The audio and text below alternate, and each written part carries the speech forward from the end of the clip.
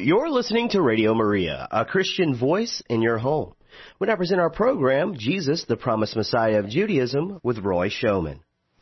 Hi, this is Roy Showman, and welcome once again to Jesus, the Promised Messiah of Judaism, the show on Radio Maria that celebrates the Jewish roots of the Catholic faith, or seen the other way around, that celebrates the completion, the fulfillment, the full realization of all of the promise of Judaism in the Catholic Church and its sacraments.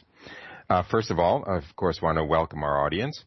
And as it turns out, I have just returned from a speaking tour or mission tour in the United Kingdom, Ireland, and Scotland. And it was very gratifying to find out. I just showed up at a retreat house where I was due to speak in the Highlands of Scotland. And a very charming woman came up to me and said she listens every Saturday live to this show in Scotland. Given the time change there, it's from 8 to 9 p.m. It's, of course, from 2 to 3 p.m. Central Time in the U.S. And so it is very nice to know that people listen to the show and that people even listen to the show around the world on over the Internet. So anyway, what I was planning to do on today's show is tell the story of Rabbi Israel Zolli. You probably know, if you've been listening for a while, that sometimes I like to give the witness testimonies of other Jews who have entered the Catholic Church and shown a very particular kind of light on the truths of the Catholic Church from the perspective of a Jew who has entered. And there are a number of reasons to deal with Rabbi Zolli. One is because he was the chief rabbi of Rome during the Holocaust, under, of course, the reign of Pope Pius XII.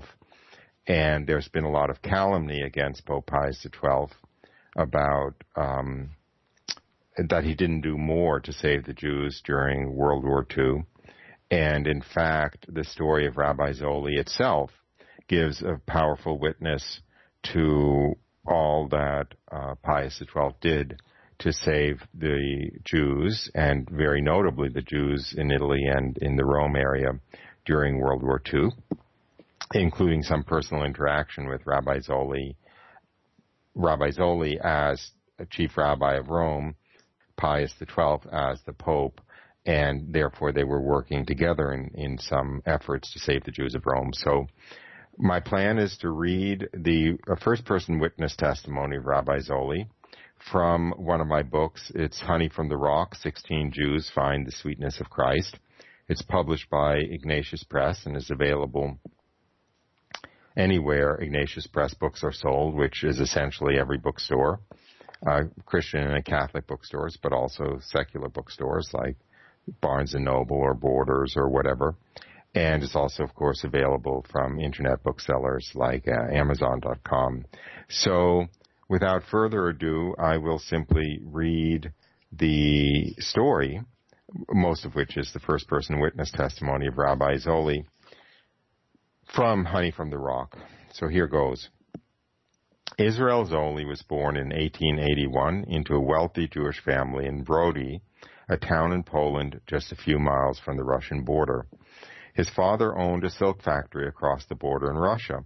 In 1888, the Russian government confiscated the factory without compensation, and the family was thrown into poverty. Only with great difficulty and sacrifice was the family able to enable Israel, a brilliant student, to complete his schooling and go on to higher studies. He eventually completed the necessary studies, both to become a rabbi and to obtain a doctorate in philosophy. At the unprecedentedly young age of 37, he was named Chief Rabbi of Trieste, at the time one of the most important Jewish communities in Europe. After 20 years in that post, during which time he also taught at the University of Padua and wrote several well-received scholarly works, he was named Chief Rabbi of Rome. During the Nazi occupation of Rome, Rabbi Zolli worked heroically to help save the Jewish community. With the help of Pope Pius XII, he raised 50 kilos of gold to give the Nazis as a ransom to spare Rome's Jews. When he entered the church in 1945, Rabbi Zoli took Pius XII's baptismal name, Eugenio, as his own, in homage for all that the Pope had done to save Jews during the war. After becoming Catholic, Zoli was ostracized and calumniated by the Jewish community and thrown once again into poverty. He spent the remainder of his life teaching and writing, and he started a religious congregation dedicated to aiding Jews after their entry into the Catholic Church. He died in 1956 in Rome. The following account of his life and conversion is extracted from his autobiography, Before the Dawn. Let me just interject a couple of words. That one of the claims that is sometimes made, and sometimes made within the Catholic community by very well-meaning Catholics, is that Rabbi Zoli became Catholic to honor Pope Pius XII for all he had done to save the Jews. I don't think it has to be said that this is a very trivializing view of what religion is and what conversion is. Rabbi Zoli was a deeply religious man of great integrity. He would not have entered the Catholic Church as a gesture of gratitude even to the Pope. The only reason he would enter the Catholic Church is if he was absolutely convicted of the truth of the claims of the Catholic Church, and that Jesus was in fact the Jewish Messiah, and that the Catholic Church was in fact the continuation of Judaism as the Jewish Messiah had always intended it to be. So even though it's meant as a positive statement that Rabbi Zoli became Catholic to honor Pius XII, it's really selling the Catholic faith and the Catholic Church very, very short. It's really, really trivializing the truth of the situation. We will get to that point in the conversion story, but Rabbi Zoli entered the Catholic Church in part as a result of a very, very direct experience of Jesus Christ. So back to Rabbi Zoli's witness testimony. From reading from Honey from the Rock. And so here goes. I was born in 1881 in Brody, which had become part of Austria after the partition of Poland in 1795. I was the youngest in the family. There were 3 brothers and a sister older than myself. When I was very small, my father owned a large silk factory in Lodz, in ex-Polish Russia. He was an upright man, well known and respected. By the time I was 7, this was only a memory. Russia had forced every foreign-owned industry on Russian soil to be shut down, but the owner was not permitted to convert his property into cash. Thus, our family was plunged into straitened circumstances. My mother belonged to a family of learned rabbis. This family could boast of 2 centuries of intellectualism. My mother wished me to become a rabbi. It was from my father that I learned the great art of praying with tears. During the Nazi persecution, long years afterward, I lived near the center of Rome in a small room. There, in the dark, in hunger and cold, I would pray, weeping, O thou keeper of Israel, protect the remnants of Israel. Do not allow this remnant of Israel to perish. When I was 8 years of age, I attended a Hebrew school. There, on Sunday, Monday, and Tuesday, the teacher expounded to us the Hebrew texts, which first he made us read and translate. These texts were the Torah, the Psalms, and others. On Wednesday and all day Thursday, with the exception of 2 hours, and again on Friday until 2 o'clock in the afternoon, there was a repetition of what we were learning. This continual reading and translating helped me to memorize everything so that I knew my Hebrew texts by heart. On Saturdays, the teacher took me to the house of the chief rabbi of the synagogue, who gave me a kind of examination. As a reward, I would receive a sweet red apple. At this same time, I was attending an elementary school in addition to the religious school.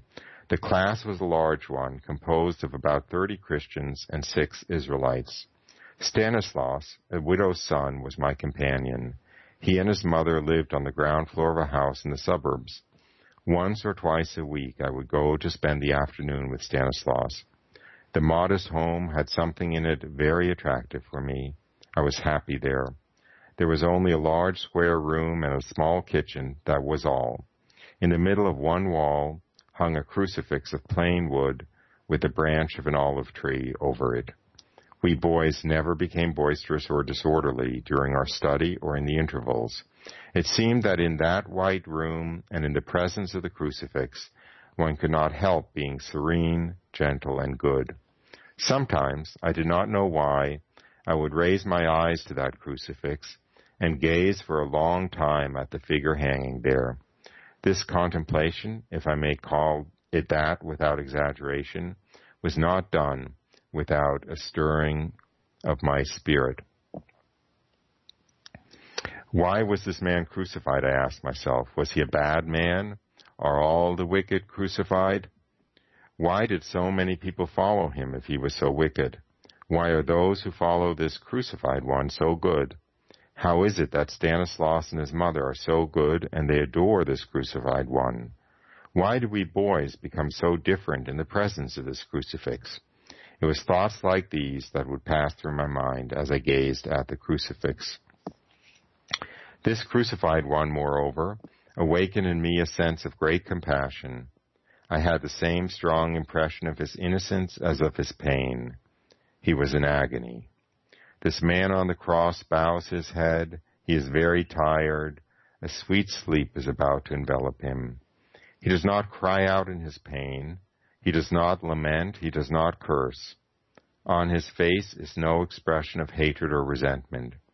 The olive branch above his head seems to whisper softly of peace.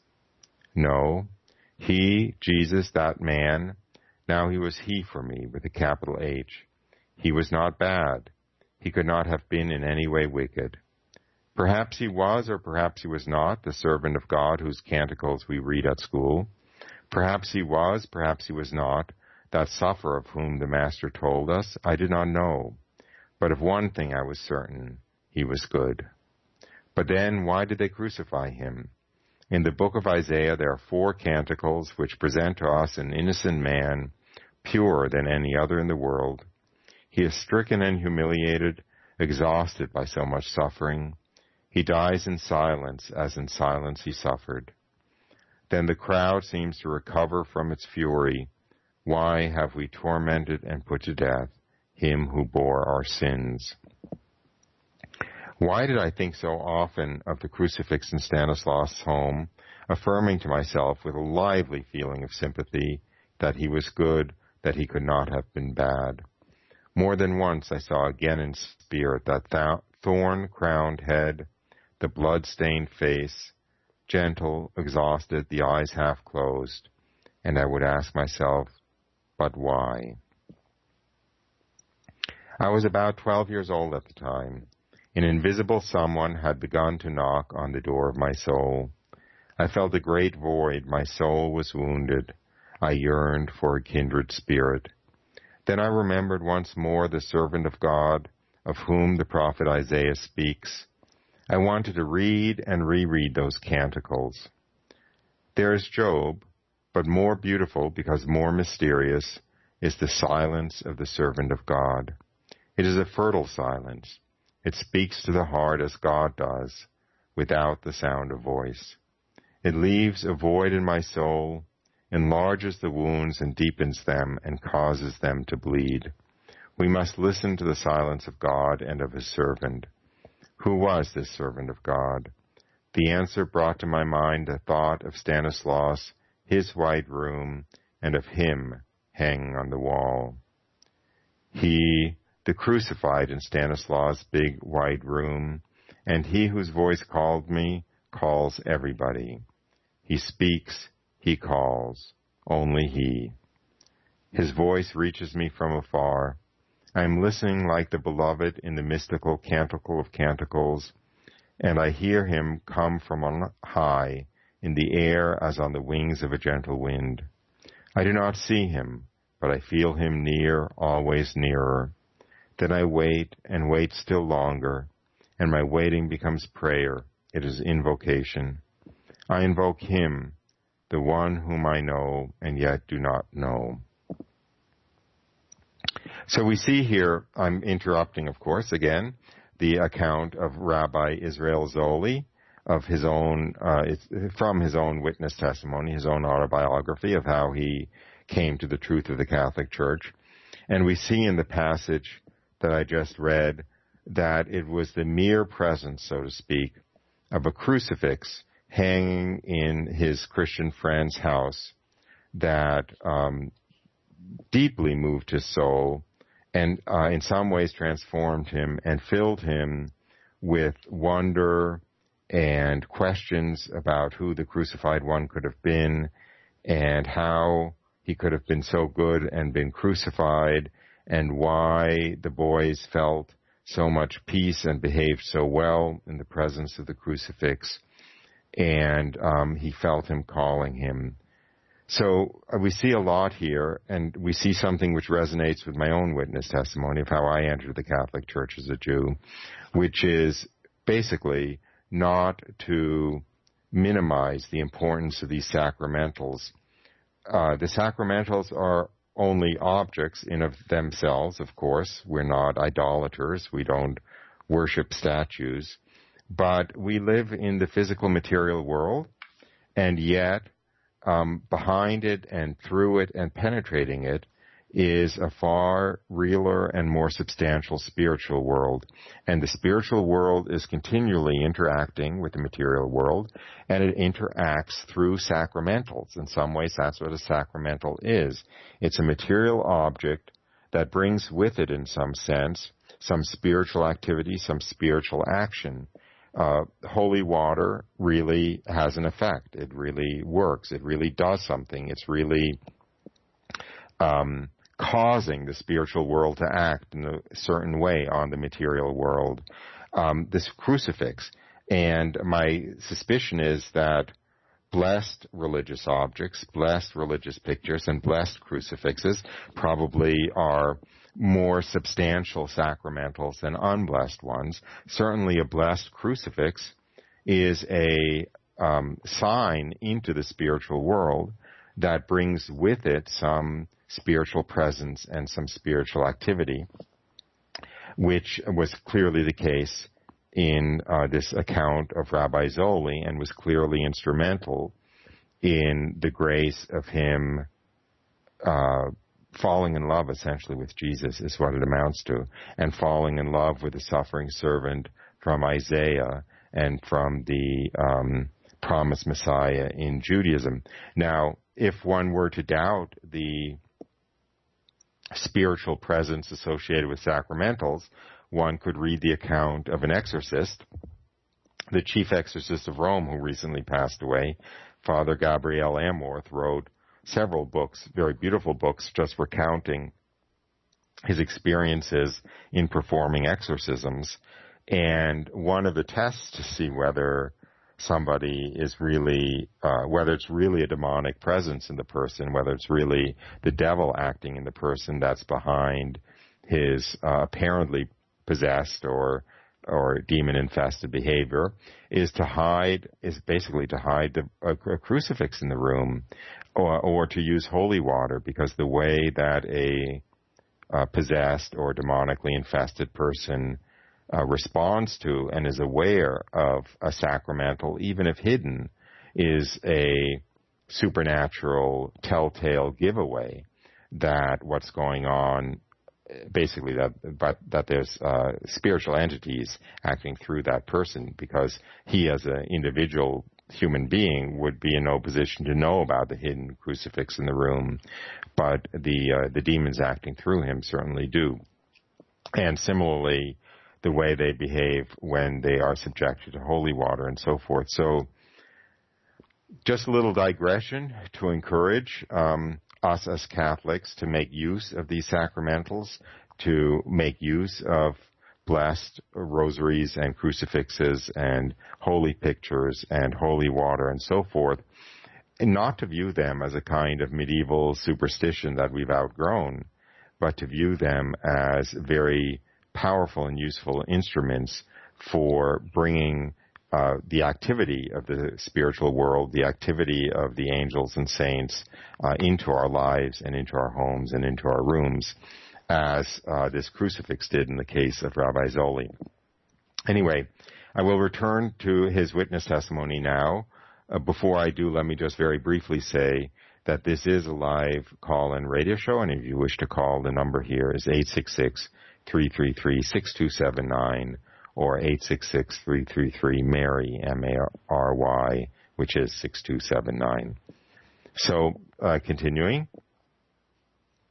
with Rabbi Zoli's witness testimony. My high school education completed, I had as my objective the University of Florence. In the city of flowers, Florence, I lived gray and cold years in the midst of privations of both body and spirit.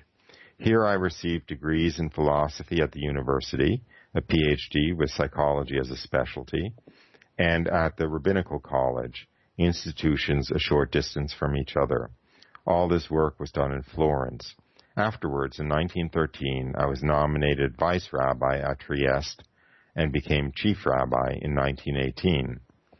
I think it was towards the end of 1917. One afternoon, I was alone in the house, writing one of my regular articles. I was feeling wholly detached from myself, absorbed in my work. Suddenly, without knowing why I did so, I put my pen down on the table and as if in a trance, began to invoke the name of Jesus. I found no peace until I saw him, as if in a large picture without a frame, in the dark corner of the room.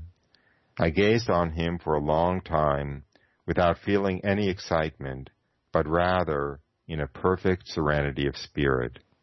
Neither then nor now, after 30 years, could I say what happened in my soul to produce such a phenomenon.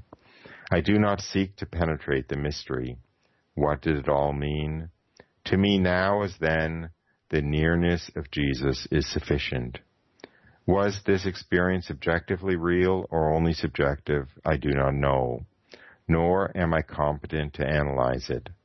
It was like other experiences under different forms that I have had since, in 1937 and 1938, and again in 1945.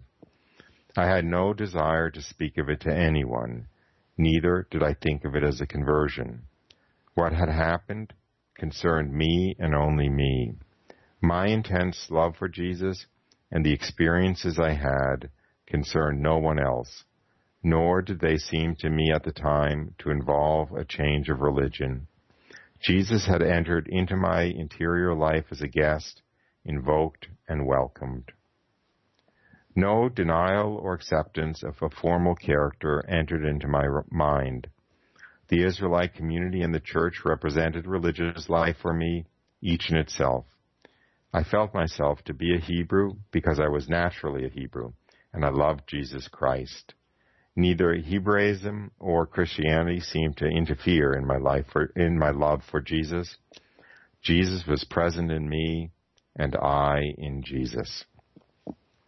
Well, we've come to about the halfway point in Rabbi Zoli's witness testimony, perhaps even a little bit past that. And we've also come to about the halfway point in the show today. And we usually take a short musical break halfway through the show. And we will at this point.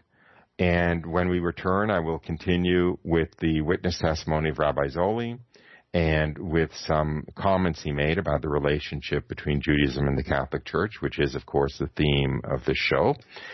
And with that, we'll be back in a few moments to Jesus, the Promised Messiah of Judaism on Radio Maria with me, Roy Schoeman. Back in a few moments.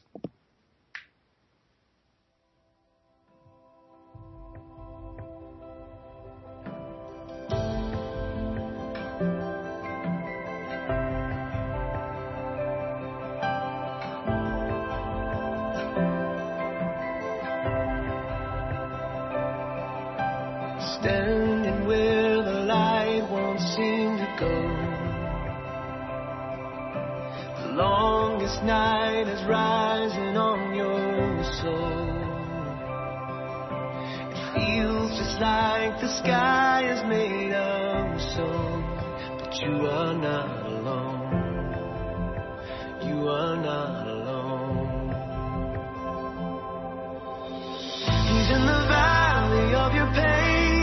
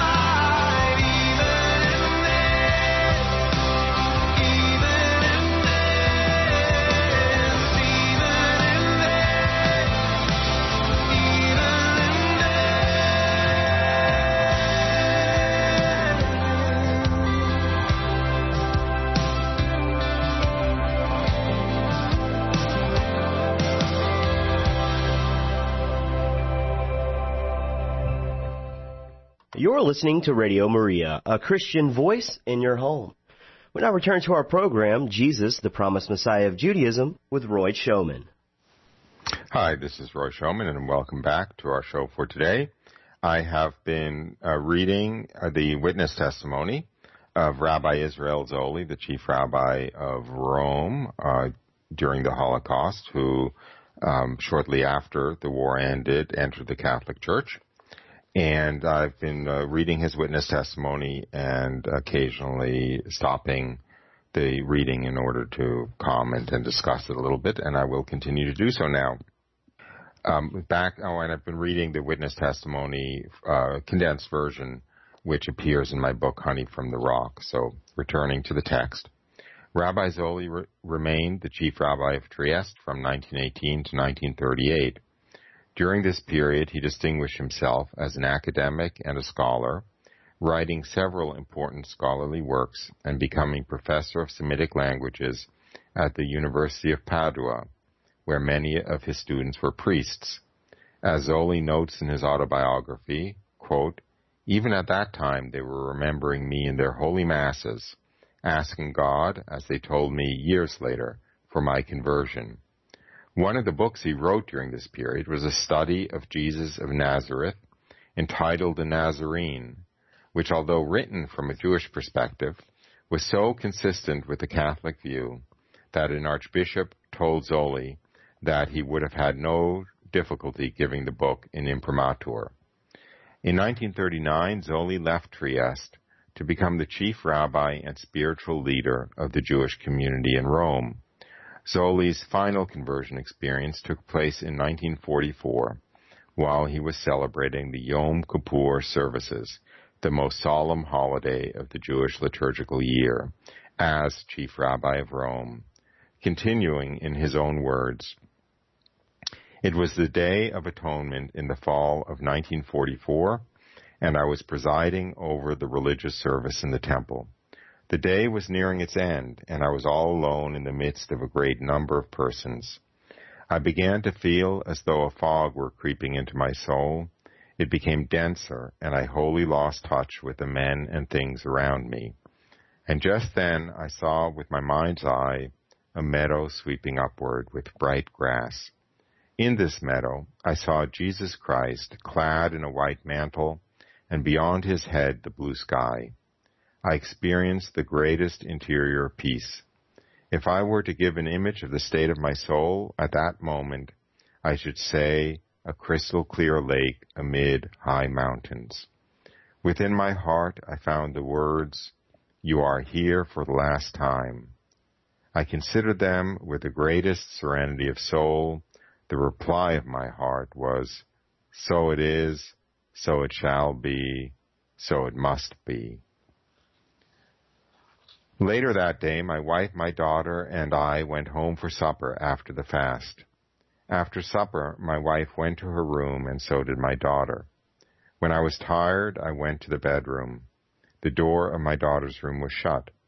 Suddenly, my wife said to me, "Today, while you were before the Ark of the Torah, it seemed to me as though the white figure of Jesus put his hands on your head as if he were blessing you." I was amazed, but still remained very calm. At that very moment, we heard our younger daughter, Miriam, call from afar, "Papa!" I went to her room. "What's the matter?" I asked. "You know, Papa, tonight I have been dreaming that I saw a very tall white Jesus, but I don't remember what came next." It was a few days later that I resigned my post in the Israelite community and went to a quite unknown priest in order to receive instruction. An interval of some weeks elapsed until the 13th of February, when I received the sacrament of baptism and was incorporated into the Catholic Church, the mystical body of Jesus Christ. So ends the witness testimony of Rabbi Israel Zoli, who changed his name actually, or took the baptismal name Eugenio when he was baptized in order to honor Pope Pius XII, whose baptismal name was Eugenio, for all that Pope Pius XII had done to aid the Jews, particularly in a very special way, the Jews of Rome, to protect them from the Nazis during World War II.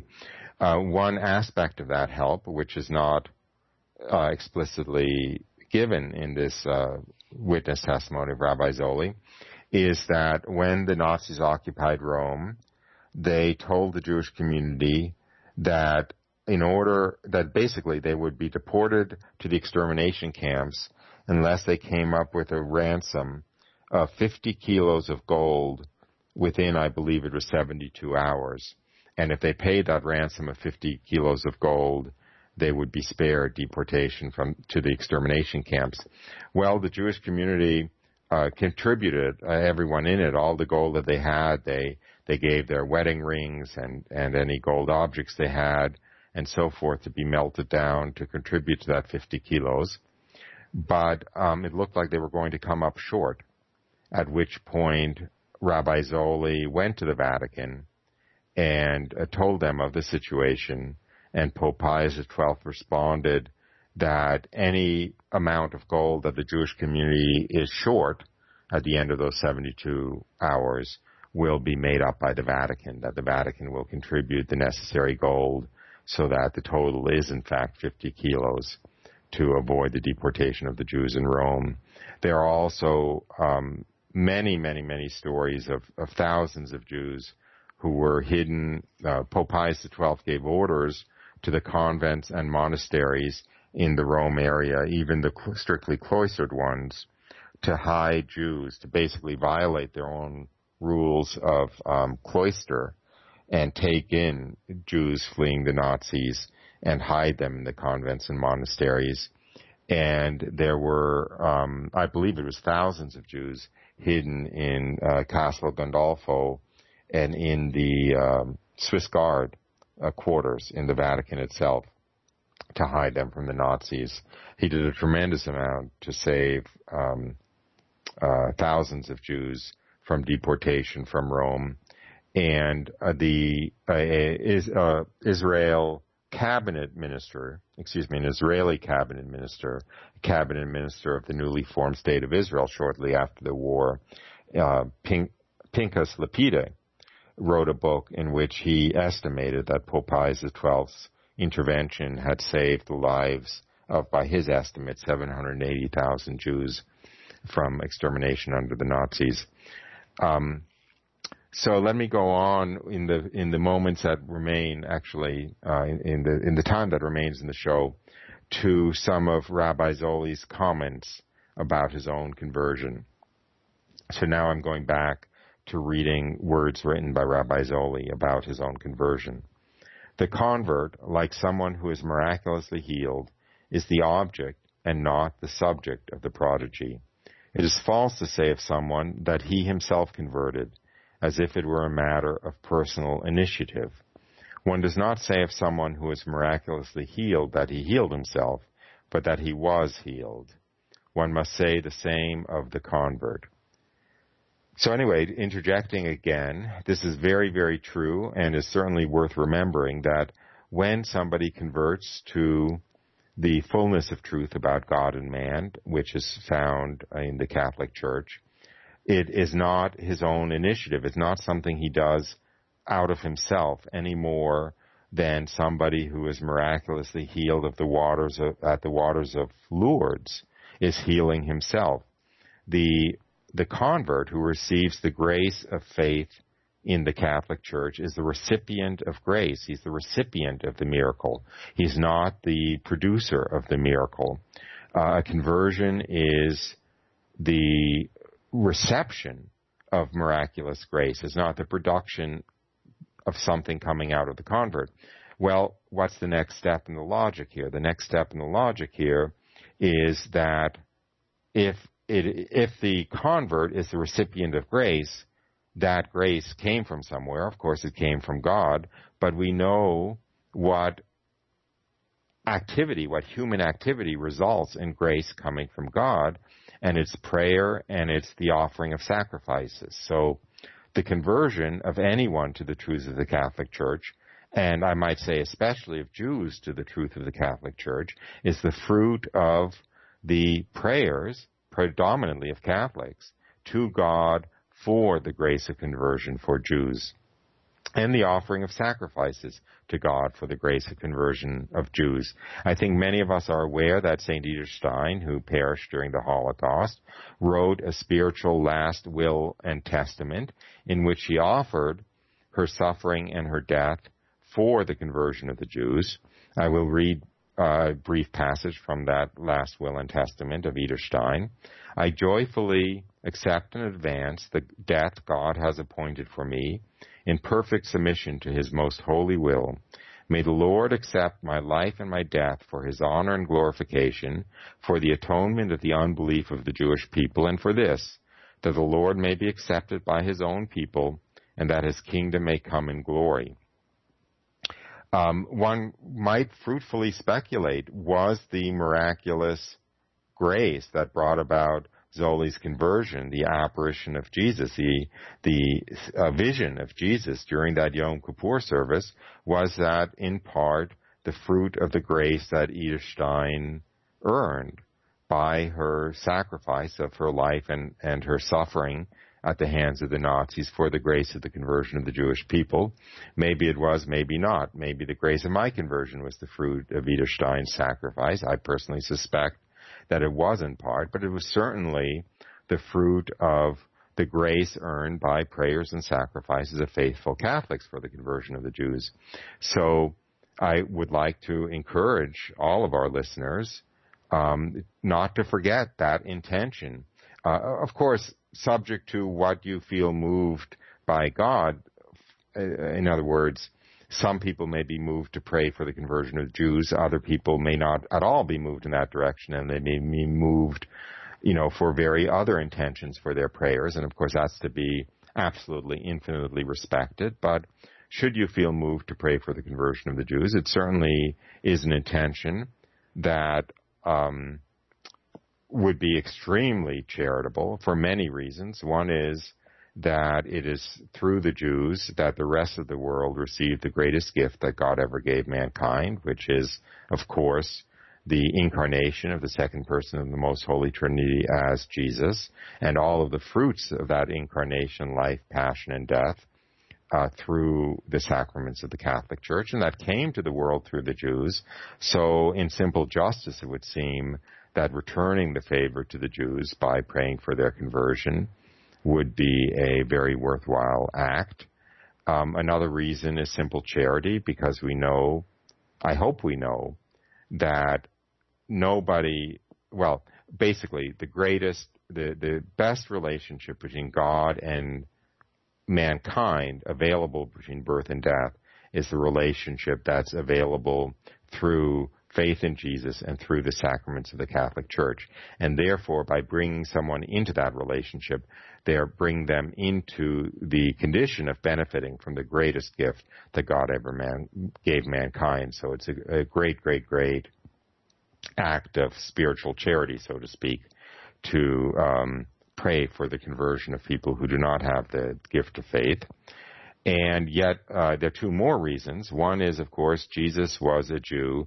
Jesus wept over the failure of his own people to recognize him when he wept over Jerusalem shortly before the crucifixion in that passage in Matthew. "Oh, Jerusalem, Jerusalem, how often I would have gathered you under my wings like a mother hen gathers her chicks, but you would not have me." So we know that the conversion of the Jews is very dear to Jesus' heart. The Blessed Virgin Mary, of course, is a Jew, so one can easily imagine that it would be very pleasing to our Blessed Mother to pray for the conversion of her relatives, so to speak, other Jews, into the Catholic Church. And perhaps I'll read a prayer for the conversion of the Jews from the First Vatican Council if I have time on the show, which makes an explicit reference to that. And the final reason to pray for the conversion of the Jews is that we know, as Christians, we know that the second coming can't happen until there's a widespread conversion of the Jews. As Catholics, we know that from the Catechism of the Catholic Church. Paragraph 674 says, quote, "The glorious Messiah's coming is suspended at every moment of history until his recognition by all Israel."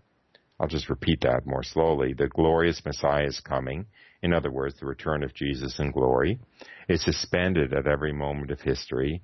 In other words, is waiting at every point in time, is just waiting for his recognition by all Israel. In other words, the widespread conversion of the Jews.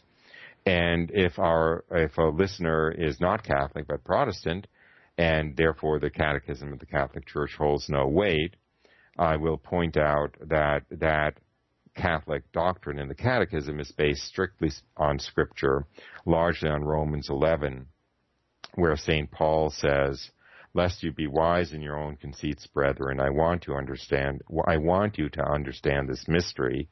A hardening has come upon part of Israel until the full number of the Gentiles have come in, and so all Israel will be saved." In other words, that a veil has been cast over the eyes of the Jews that prevent them from seeing that Jesus was the Messiah until the full number of the Gentiles come in, and then all Israel will be saved. So if one wants to see the second coming, then that's yet another reason to pray for the conversion of the Jews. Now, going back to the words now of Rabbi Zoli, is conversion in infidelity towards the faith previously professed? Faith is an adherence, not to a tradition or family or tribe or even nation. It is an adherence of our life and our works to the will of God as it is revealed to each in the intimacy of conscience. Conversion consists in responding to a call from God. A man is not converted at the time he chooses, but in the hour when he receives God's call. When the call is heard, he who receives it has only one thing to do: obey. Paul is converted. Did he abandon the God of Israel? Did he cease to love Israel? It would be absurd to think so. But then the convert is one who feels impelled by an irresistible force to leave a pre-established order and seek his own proper way. It would be easier to continue along the road he was on. Conversion is light renewed, love of God renewed. The convert is a man who has died and has risen again. But the Spirit of God breathes where it wills and how it wills. Unconsciously, quite unconsciously, I was beginning to find in Christianity a springtime of the Spirit, full of the expectation of new life made eternal. Christianity represented for me the object of a longing for a love which should temper my soul's winter, in incomparable beauty which should quench my desire for beauty. In the words of the Canticle of Canticles, winter is now past, the rain is over and gone, the flowers have appeared in our land, the time of pruning is come, the voice of the turtle dove is heard. The slow preparation for spiritual rebirth is much like the preparation which takes place in nature. All is accomplished in silence, and no sign appears of the wondrous event to come. All of a sudden, it seems, the earth is covered with green and the trees are decked with red and white blossom. Like snow, crystals, petals float in the air, and there is promise of fruit. One great biological process has reached completion, and a fresh cycle of life is taking on concrete reality, becoming crystallized. The dying we saw was only apparent. It meant the transformation of the life lived into a new life, a life to be lived. What seemed to die in me had left in my soul the germs of a new life, the life of Jesus Christ. When he was asked why he had given up the synagogue for the church, Zoli's reply was, quote, "But I have not given it up. Christianity is the integration, completion, or crown of the synagogue. For the synagogue was a promise, and Christianity is the fulfillment of that promise. The synagogue pointed to Christianity. Christianity presupposes the synagogue. So you see, one cannot exist without the other. What I converted to was the living Christianity." And so ends the chapter on Rabbi Israel Zoli in Honey from the Rock. As you see, Zoli did not consider himself a converted, as in one who changes from one religion to the other. As he said, what I converted to was the living Christianity, the fulfillment of Judaism, which is Christianity, and in particular Christianity in its fullest expression in the sacraments of the Catholic Church. And becoming Christian did not make Rabbi Zoli result in Rabbi Zoli feeling he had turned his back on the Jewish people, but on the contrary, he started a religious order to work for to work to give the Jewish people the greatest possible conceivable benefit, which is, of course, the grace of conversion and entry into the Catholic Church. Now, this sense that Zoli had of the Christianity simply being the fulfillment of the promise of Judaism, and his hunger for other Jews to find the truth that he found in the Catholic Church, is shared by virtually every other Jew. It's certainly shared by every Jew that I know personally who has entered the Catholic Church, but it's shared by every Jew that I'm aware of in history who has entered the Catholic Church. Certainly shared by St. Paul. Remember, he said that he would willingly give up his salvation for the conversion of his fellow Jews. And there's no greater sacrifice, needless to say, than giving up one's salvation. I will read a couple of other quotes from Jews who entered the Catholic Church that just underline this, that repeat the same sentiment. Benjamin Disraeli, who was the Prime Minister of Britain in the 1860s, said, quote, "The Second Testament is avowedly only a supplement. Jesus came to complete the law and the prophets. Christianity is completed Judaism, or it is nothing." Isaac Lichtenstein, who was 40 years a rabbi in Hungary before his conversion, and we're talking about the tail end of the 19th century, wrote, From every line in the New Testament, from every word, the Jewish spirit streamed forth light, life, power, endurance, faith, hope, love, charity, limitless and indestructible faith in God.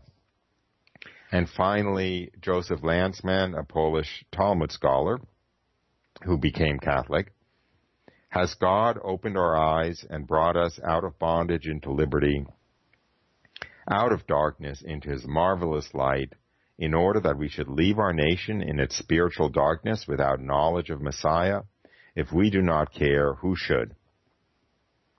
And that is why I am doing this show, and that is why I wrote my books, and that's why I go from parish to parish whenever invited to speak about my witness testimony and about the rule of Judaism in salvation, is precisely that, which is if other Jews are going to come to the fullness of Judaism, which is to be found in the Catholic Church, it's going to be the fruit of the prayer of good Catholics. And so I am here to beg those prayers, and that is a large part of the purpose of the show. Not the only purpose of the show on Radio Maria, but a large part of the purpose of the show, which is, of course, Jesus, the promised Messiah of Judaism, which you've been listening to this past hour. I want to thank you for joining us and invite you to join us again next week for Jesus, the promised Messiah of Judaism on Radio Maria. Bye for now.